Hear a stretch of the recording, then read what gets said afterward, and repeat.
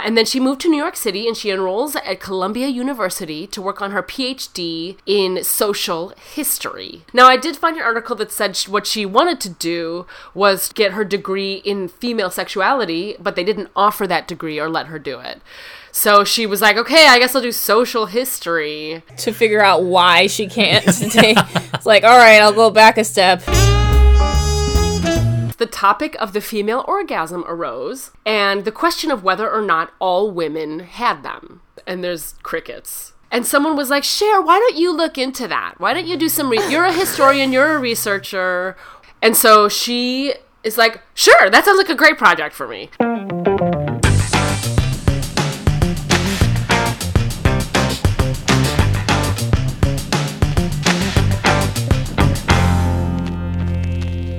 Hello and welcome to Broads You Should Know, the podcast about amazing and noteworthy women in history. I'm Sarah Gorski. I'm Chloe Skye.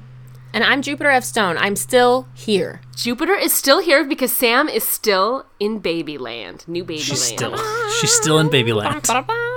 Yes. And so we have Jupiter filling in for her, and she's been doing a great job. So thank you. So we keep bringing her back. So. Yes. I offer some colorful commentary and sometimes instant research. It's great. Yeah. Instant research. It's always intimidating for me when she does instant research. So today, ladies, I'm bringing us Cher Hite. Have you ever heard of Cher Hite? No. Mm-mm. No. Never. Oh my goodness. Is that because the patriarchy doesn't want me to? Oh yes, actually. Well, I first read about Cher Hite earlier this year because she died this past year in 2020. She died. And there were all these articles and I was like, who is this broad? And I was fascinated. And I had all these other broads on my list and I was focusing on black broads, so I kind of put her on the back burner. But the time has come because this is our special Valentine's Day episode. In fact, not Valentine's Day, sorry. I don't like to celebrate Valentine's Day. I celebrate Galentine's Day. Yeah. With Leslie Knope. And so nobody felt more appropriate for Galentine's Day than Cher Hite. So I'm going to jump in, and I'm really, really excited. I do want to say to our listeners that this podcast, while it's always explicit, today it's a little more sexually explicit. Bring it on. So if you're not prepared to hear about sexuality, you can skip to a different episode. But also you should stay and listen because probably you need to hear more about sexuality, and especially female sexuality, because that is what she wrote about. So, just like maybe don't listen to this like with your dad or something. Or maybe do, because maybe your dad needs to know about it. Right. Maybe make him listen to it, right, but don't listen with him. Yeah, if you have to listen separately, fine. That might be weird. But consume it. Yeah. Well, I'm not going to listen with my dad. What's she do? Okay. I'm going in. Let's go. November 2nd, 1942, in St. Joseph, Missouri, a little baby girl was born, and she was named Shirley Diana Gregory. But she never went by Shirley. She went by Cher, which is spelled S-H-E-R-E, but pronounced Cher. Her mother at the time was 16 years old. So young. Such a young mama. Wow. And her parents divorced pretty quickly after World War II. And she took her father's last name, which is Hite. H-I-T-E. So our broad is Cher Hite today. Cher was mostly raised by her grandparents and later her aunt down in Florida. And then I'm kind of skipping over childhood stuff. I didn't dig far enough to get into it because I get so excited about the actual stuff that she accomplished. So anyone can go back, research more about her history. But she went to high school down in Florida while she was living with her aunts. And then she got her master's degree from the University of Florida in 1967. And then she moved to New York City and she enrolls at Columbia University to work on her PhD in social history. Now, I did find an article that said what she wanted to do was to get her degree in female sexuality, but they didn't offer that degree or let her do it. So she was like, okay, I guess I'll do social history. So the next best thing? I guess so. To figure out why she can't stay. It's like, all right, I'll go back a step. And while she's at Columbia, she has to pay the bills, right? So she's if you look at pictures of her, she's pretty gorgeous. a beautiful, like, blonde, leggy woman with that, like, thin figure. And she starts modeling to make ends meet. She ends up posing for Playboy, topless. Get that money. Yes, top equality. She really did want that degree. I mean, college is expensive, and she was paying for it herself, and so, and you just gotta live. So she's doing her thing. And then in the early 70s, she's still modeling, and she does this ad for Olivetti typewriters. And when the ad was published, the text that is laid over her picture said that the typewriter was, quote, so smart, she doesn't have to be. Oh my God. And Cher was like, what the fuck? And she was livid. And she, like, dives headfirst into the feminist movement.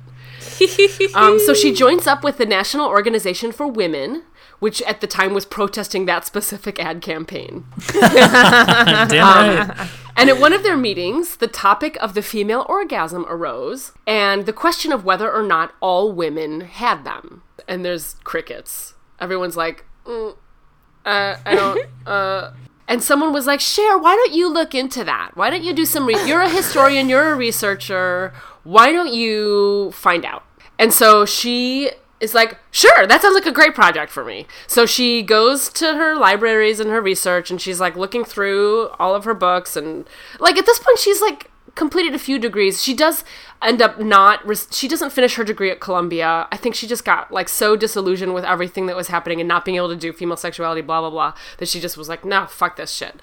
But, and then she's also like in this feminist movement now. She's trying to move forward and do all this stuff. So she starts researching, and she doesn't find anything. Like, she finds like basically nothing in the research books about female sexuality. So she's like, okay, well, I'm going to launch my own research project to find out more about it, since there's like nothing that exists about it in the books here. Do you know if Masters and Johnson had done any of their like sex research yet at this point? Who's Masters and Johnson? You know what? I don't know of them specifically. This is post Kinsey in terms of like sexual research. They were just the sex researchers, and they like did a bunch of work involving the fact that women can have orgasms, specifically because Johnson, who was the female researcher, was like, no, it's totally possible. And they had a really hard time ever getting their work published, but they were doing it like in the 60s and 70s, maybe even earlier. Well, 60s and 70s, so this is the early 70s, early and mid-70s. Okay, so it might have been right around the same time. So this is around the same time period, and now I want to research those guys too. the show Masters of Sex is about them. Oh, I have a friend that was in that show. Oh, nice. I gotta watch it. So good. I love it. For so many reasons.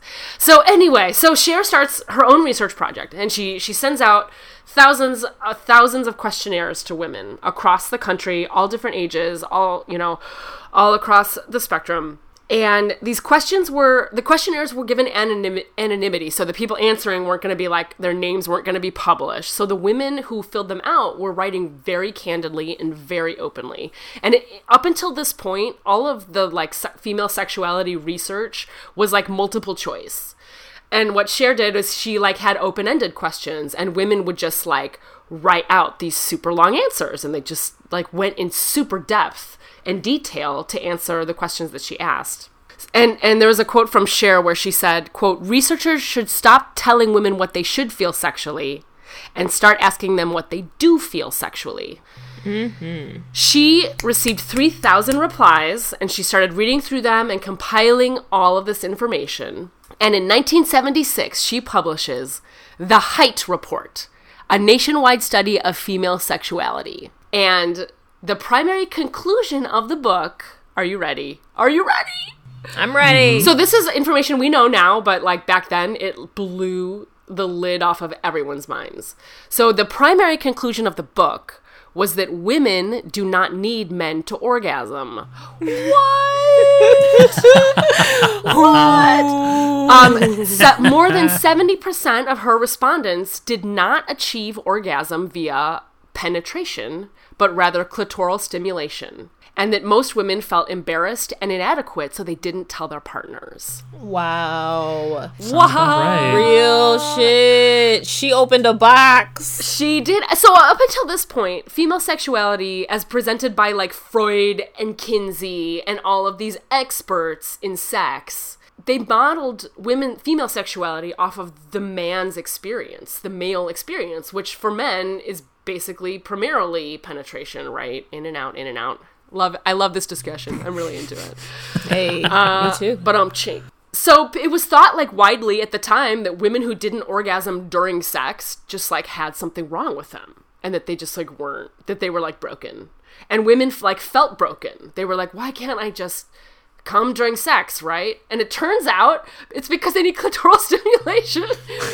But no one ever told women. Yeah. So women everywhere were like, oh my God, it's not just me, it's everyone. And so I actually bought, as part of my research, I bought the ebook and I started reading it, the Height Report. Nice. And she compiles all the data and the information, and then she also just has these quotes from women that are examples of like what each kind of main point is. And these women are just like talking about their own experiences. And oh my God, I can't wait to finish reading. I skimmed like just like 10 pages of it because I didn't have it's like a 500-page book, and I was like, I don't have time. But women who were reading this felt so empowered and so like not alone for the first time. It was like, holy shit, it's not just me. I'm not broken. I have sexual power. I have sexual prowess. And my husband's been doing it wrong. For him. Right. This is so powerful. It's like so incredible. Like we don't even know because we're significantly more progressed now, I think, in these thoughts than they were back then. But at the time, it was so mind-blowing. And Cher said later, there was a quote from her that said, quote, her book became so popular because it was the only book to say that there's nothing wrong with women, that women can have orgasms very easily, but the kind of stimulation women need isn't being included in sex. It was trying to say that women need to be half of the equations, and if we're going to have equality in sex, it has to be rethought. So women, it just kind of, like, we're in the middle of second wave feminism, and women everywhere just felt like so liberated and so empowered by her research. But the popularity of her study was not lauded by men. Surprise, surprise! Surprise, surprise. No! They did not appreciate this information. Playboy, her former employer, called it the hate report. Oh, they would, wouldn't they? They would. And some critics told her she ought to change her name to, quote, sheer hype. Wow. God, damn. Right? These sexist assholes. They can be creative as hell when they being insulting. Right? Shit. The Christian right saw her research as leading to the dissolution of the family. Empowering women's pleasure was breaking up the American family. No. That's pretty telling, though, about what your idea of the American family is. Right. I mean, if you stop having sex with your husband, then, I mean, if you achieve your orgasms on your own, what if you just don't want the dick anymore? What then? What if you just don't want the dick anymore? That is the question. Then we'll never have children. Will just never be born. I mean, it's the end of society. I'm pretty sure we'll be all right. So the scientific community, too, like, they were filled with hate. They were like, you have flawed research methodology. Your sampling is skewed. This research is not legitimate. There's a really great quote of Cher's, which I, like, capital R, relate to. She said, quote, "It's much harder for what a woman does to be taken seriously. Expectations, assumptions are different. When people say it's not scientific, what they really mean is, you're not a man. You're not wearing a white coat. It's just women talking. That's not scientific. It's not important with a capital I." That's pretty much the attitude. I feel you, Cher. That's the attitude. No, I feel like all the broads on this podcast can relate to that. That's a relatable statement. Yep. But she didn't stop. She was interested in sexuality in general. She wasn't just some sort of man-hater or something like that. In 1981, she publishes the Haidt Report on Male Sexuality. And for that report, she had 7,239 respondents, ages 13 to 97. The major revelations of that publication were that many men have deep fears of intimacy and their own sexual inadequacy, and lots of repressed anger. Shocking! Oh my gosh. So shocking! If this report were printed, the whole literal world would be different. It was printed, and people hated her for it. Well, printed, accepted. If she released something that was like, women need dicks to survive. Mandatory reading in schools. Yes. That's like, what it I'm should over be. here mad. Like, I haven't heard about this, and I just had to, like, I discovered this, like, last week attitude towards these things, and it's like, people been talking about it. Well, She put this shit out. no one wants women empowered, dude. Nah. If women aren't true. getting sexual pleasure, it's going to keep them in line, right? So that's like part of the repression of women through history, right? It's just like, I don't know, we see it over and over, and I feel like all of our broads have some version of this story, right? This is just like the literal version of like what happens when you really try to reveal some of these deep, like structural, especially intimate details about the relationships between men and women and sexuality. It's so fucking fascinating. Right. Because she's also talking about things that, like, technically, I guess, like, around this time, depending, I mean, like, in, like, white Christian America, you don't talk about sex outside of, like, your marriage, right? And you don't talk about Absolutely it, like, forbidden. in your marriage. Like, it's like, Yeah, you don't talk no, about you don't sex. talk about it, It's just, period. like, Just why would you ever talk about it? Right. it's You don't fascinating, even say like, the word, period. like, reading some of the quotes from the first study, the Haidt Report on Female Sexuality, like, a lot of women are, like, they're, like, so ashamed. They're like, like, there's, like, a whole section on masturbation and, like, how you masturbate. She had it was a huge questionnaire. It wasn't just about orgasms. But it was like, you know, I do masturbate, but when I am caught at it, I'm so ashamed, or like, I'm too ashamed, I can't touch myself. They're like women, they're across the spectrum, and some women are more comfortable with it. Like, some people are clearly like way more kind of like liberal thinking and free about their thoughts, and then some women are like, oh no, I can't, that's bad, that's a sin. So like, you really see, it's interesting because you really see, like, I feel like the critics of it, like, did you read it? Like, these are just quotes from women who are saying what their lies are, right? Right. Their truth. Yeah, Wow. so it's interesting. So anyway, so she publishes a third report. In 1987, she publishes Women and Love, A Cultural Revolution in Progress. That had 4,500 replies to questionnaires, and that was a study on relationships more specifically. And she found in this study that there was rampant infidelity and unhappiness in romantic relationships. 70% of the women who responded, who were married for five years or more, said that they had extramarital affairs, which was a way higher number than what had previously been reported. And like 98, Just better at hiding it. 98% said they had dissatisfaction in their sexual relationships, and 95% experienced emotional harassment by their male partners. Oh my god. Ooh. It's a lot that, like, no one had ever talked about before. The last study in particular was super criticized. At some level, we just got to feel so bad for our mamas and grandmamas. Yes. 95%. Yes, for real. Whew. Like, you understand why women, like, sat on their dryers and, like, you know? Yeah. Like, you're like, holy shit, no wonder. Like, you have to have some outlet because no one actually believes and appreciates that, like, female pleasure exists. The last study had, like, each study progressively got, like, more and more hate mail. People hated on all of them. The last study was criticized for its response rate, that she sent out, like, 100,000 surveys, but only got 4,500 back. And people were like, well, the only people who are replying are the most opinionated people. You don't hear back from people that don't have strong opinions. And the scientific research community just, like, tore apart her research methods, and she got all these terrible reviews. She was accused of male bashing, all this stupid shit. And people were like, We'd just like you to know that you're not pleasing us. You hate men. yeah, you clearly No, I just hate men. said. You I clearly just hate said. men. You've never given me an orgasm. Right, and she's not saying that. She's saying all of these other people are saying that. Right. You can't deny this. Right. I mean, she's a feminist, and we know that, but, like, just because you're a feminist doesn't mean you hate men. It just No. means you believe in No. equality. Feminism was for men. And so people as start to well. like tear apart like her personal life too. Like there was all these rumors flying around. Her agent resigned and people were like, she's harassing book reviewers and she's posing as her own publicist and all this other weird like erratic behavior shit about her. It's hard to tell. Like for me, as someone who thinks her work is brilliant and amazing and mind-blowing, I'm like, how erratic was her behavior, or did you just like want to find a way to like invalidate her and her research? I don't really know. There was so much bullshit being flung at her that like the feminist movement felt the need to like step in and like defend her.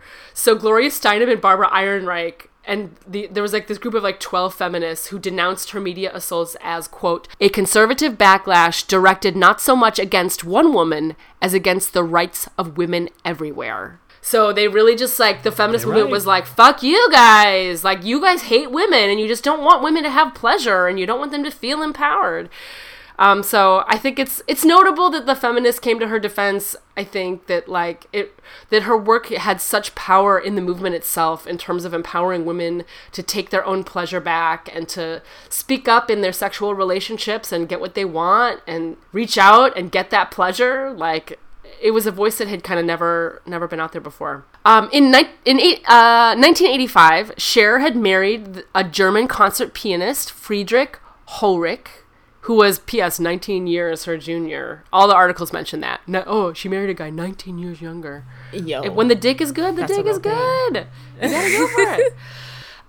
But all this drama, all this disrespect, it's like, this is like early onset cancel culture. Like, I feel like this is some of the earliest examples I've read of it.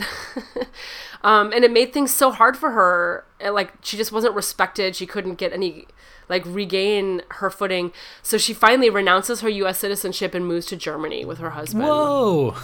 Yeah. Damn. And the Germans were more tolerant and open-minded about her endeavors. In 2003, she wrote that, quote, after a decade of sustained attacks on myself and my work, particularly my reports into female sexuality, I no longer felt free to carry out my research to the best of my ability in the country of my birth.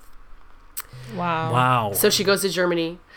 So she goes to Germany, the country that we shit on all the other countries, but I have a tick in me, like, right now, just, like, how much hatred they, like, spit about Germany specifically, and how many people, like, go there. I think it's because my sister's there, and she was like, Jupiter, like, it's nothing like they taught us about. They have, like, recycling laws, like, everyone's so nice, everyone's wearing a mask, like... Yeah. Well, I mean, I think Germany, like, the rise of the Nazis, like... you know, has like forever tainted American culture. But I mean, I'm super German. My family's super German. Mm-hmm. And there's a lot of great things about German culture. It just so happens that it also birthed a terrible. Right. Well, before the rise of the Nazis, Germany was like the frontmost country in the world dealing with LGBT rights. Wow. I didn't know that. Oh yeah. They had like that's where Christine Jorgensen went to get her trans surgery. Like, Germany was where people were pressing forward and pushing the boundaries of sexuality. Like, we have all those German, like, psychologists who research sex too. Anyway. Well, it makes sense that she would fit in there. Yeah. Yeah. More than here. Go figure. Yeah. Hi, America. Unfortunately, her and her pianist hubby, get divorced. But she stays in Europe. She ends up marrying again, Paul Sullivan, and they lived in London. And in 2000, she publishes The Height Report on Height, which is a sexual and political autobiography, where she tried to really kind of set the record straight about her life and her research and her work. There was a review, The Guardian did a review of the book, and they quote, lamented that a woman who had set out to defy sexism had been condemned as vain and narcissistic. Strip away the sneers, and what really scared people about Height is the fact that she is a beautiful, clever, sexy, self-made woman. Bam! Tell them. Tell them. Guardian, all right. So she kept on, so she did. She kept on researching despite the fact that she was just so shit on by everybody. Yeah. What else are you going to do? And she lived in London with her second hubs, and she just died last September 9th. 2020 at her home in London. She was 77 years old. Apparently she had a rare neurological disorder that also could have been Parkinson's or Alzheimer's or some combination of that. But so she just died, which is how I had heard about her. But I just downloaded her book, and now I'm obsessed with it. And now I'm like gonna buy it and send it to all my girlfriends because I'm like everyone needs to read it. Because even though it was published in 1976, I'm reading it like yesterday, and I'm like, holy shit, my mind is blowing right now. Because it's still kind of not talked about that much. Like, they don't teach us that in schools. No, or it's not like acceptable like socially, except for like, you know, like one-on-one conversations with your girlfriend when you're like 7 glasses of wine in, and she's like, no, I wrote it in a book. I think about this every day. Yeah, that's amazing. And not even like all my girlfriends. There's only like 1 or 2 girlfriends I feel like I can talk about that stuff with. Yeah. Even though like it's so relevant to all of us, and it's still like such a taboo topic, and one that like, I don't know. I mean, the problem's not resolved, right? Like, it's still this, like, widely unequal... I don't know. Even when, like, in porn, like, a lot of the articles I was reading were talking about how, like, even in porn, female pleasure is always connected with penetration specifically, even though we know now that women mostly need that clitoral stimulation to get. So like even porn is always shows the woman coming, you know, during penetration. Even lesbian porn is like kind of heavy on them penetrating each other. I'm going to trust you on that because I don't know. I don't have as much research into that department. Right. I have a little bit of research in that department. It really is, because even the like lesbian porn is produced by male producers, so they're just putting it through their particular gaze. But there is sort of like this like newer like movement or different types of like stars like who produce their own videos that are leaning in a more like balanced, like multi-pleasurable experience. Like before, like there weren't like any like, okay, well, like, here, let's use this vibrator and get you off, and then I'll get off. It was always just like, this is the male experience, and this is what happened first, and this is what happened second, and this is what happened third, and then here we go, you know, there's the money shot, and now watch it again. And it's like, wait, what the fuck? It's such a weird, annoying structure. This is not how she would have put, oh my gosh, what a thought exercise. What would this broad do with a, like, production house? I know, right? I know. Damn. I wish that was the last thing she was doing. Producing porn from London. I don't know. You know what? She seems like such like a cool... I'm like super depressed I didn't know about her when she was still alive. And like... Yeah. And also that she was so shunned, and that even like the feminist movement couldn't like protect her well enough that she could kind of remain here and making work here. It sucks. Mm-hmm. Dudes ruined it. The dudes ruined it again. Always. The patriarchy. Always. Motherfucks. Down with Motherfucking father fucks. Ew. Oh. Yikes. Well, anyway, that's Cher Height, you guys. Broad, we should know. Yeah? Absolutely. 1,000%. 1,000,000,000%. 1,000. Let us know that book. I want to hear way more about clitoral stimulation in everything I do. Oh, shit. Well, you wait for my episodes. Well, thanks you guys for listening about Cher Height today. As always, if you like this podcast, give us a like, give us a review to be our best friend. Suggest abroad. Go to broadsyoushouldknow.com, see our database. You can suggest abroad to us there, and we will see you next week for another Broad You Should Know.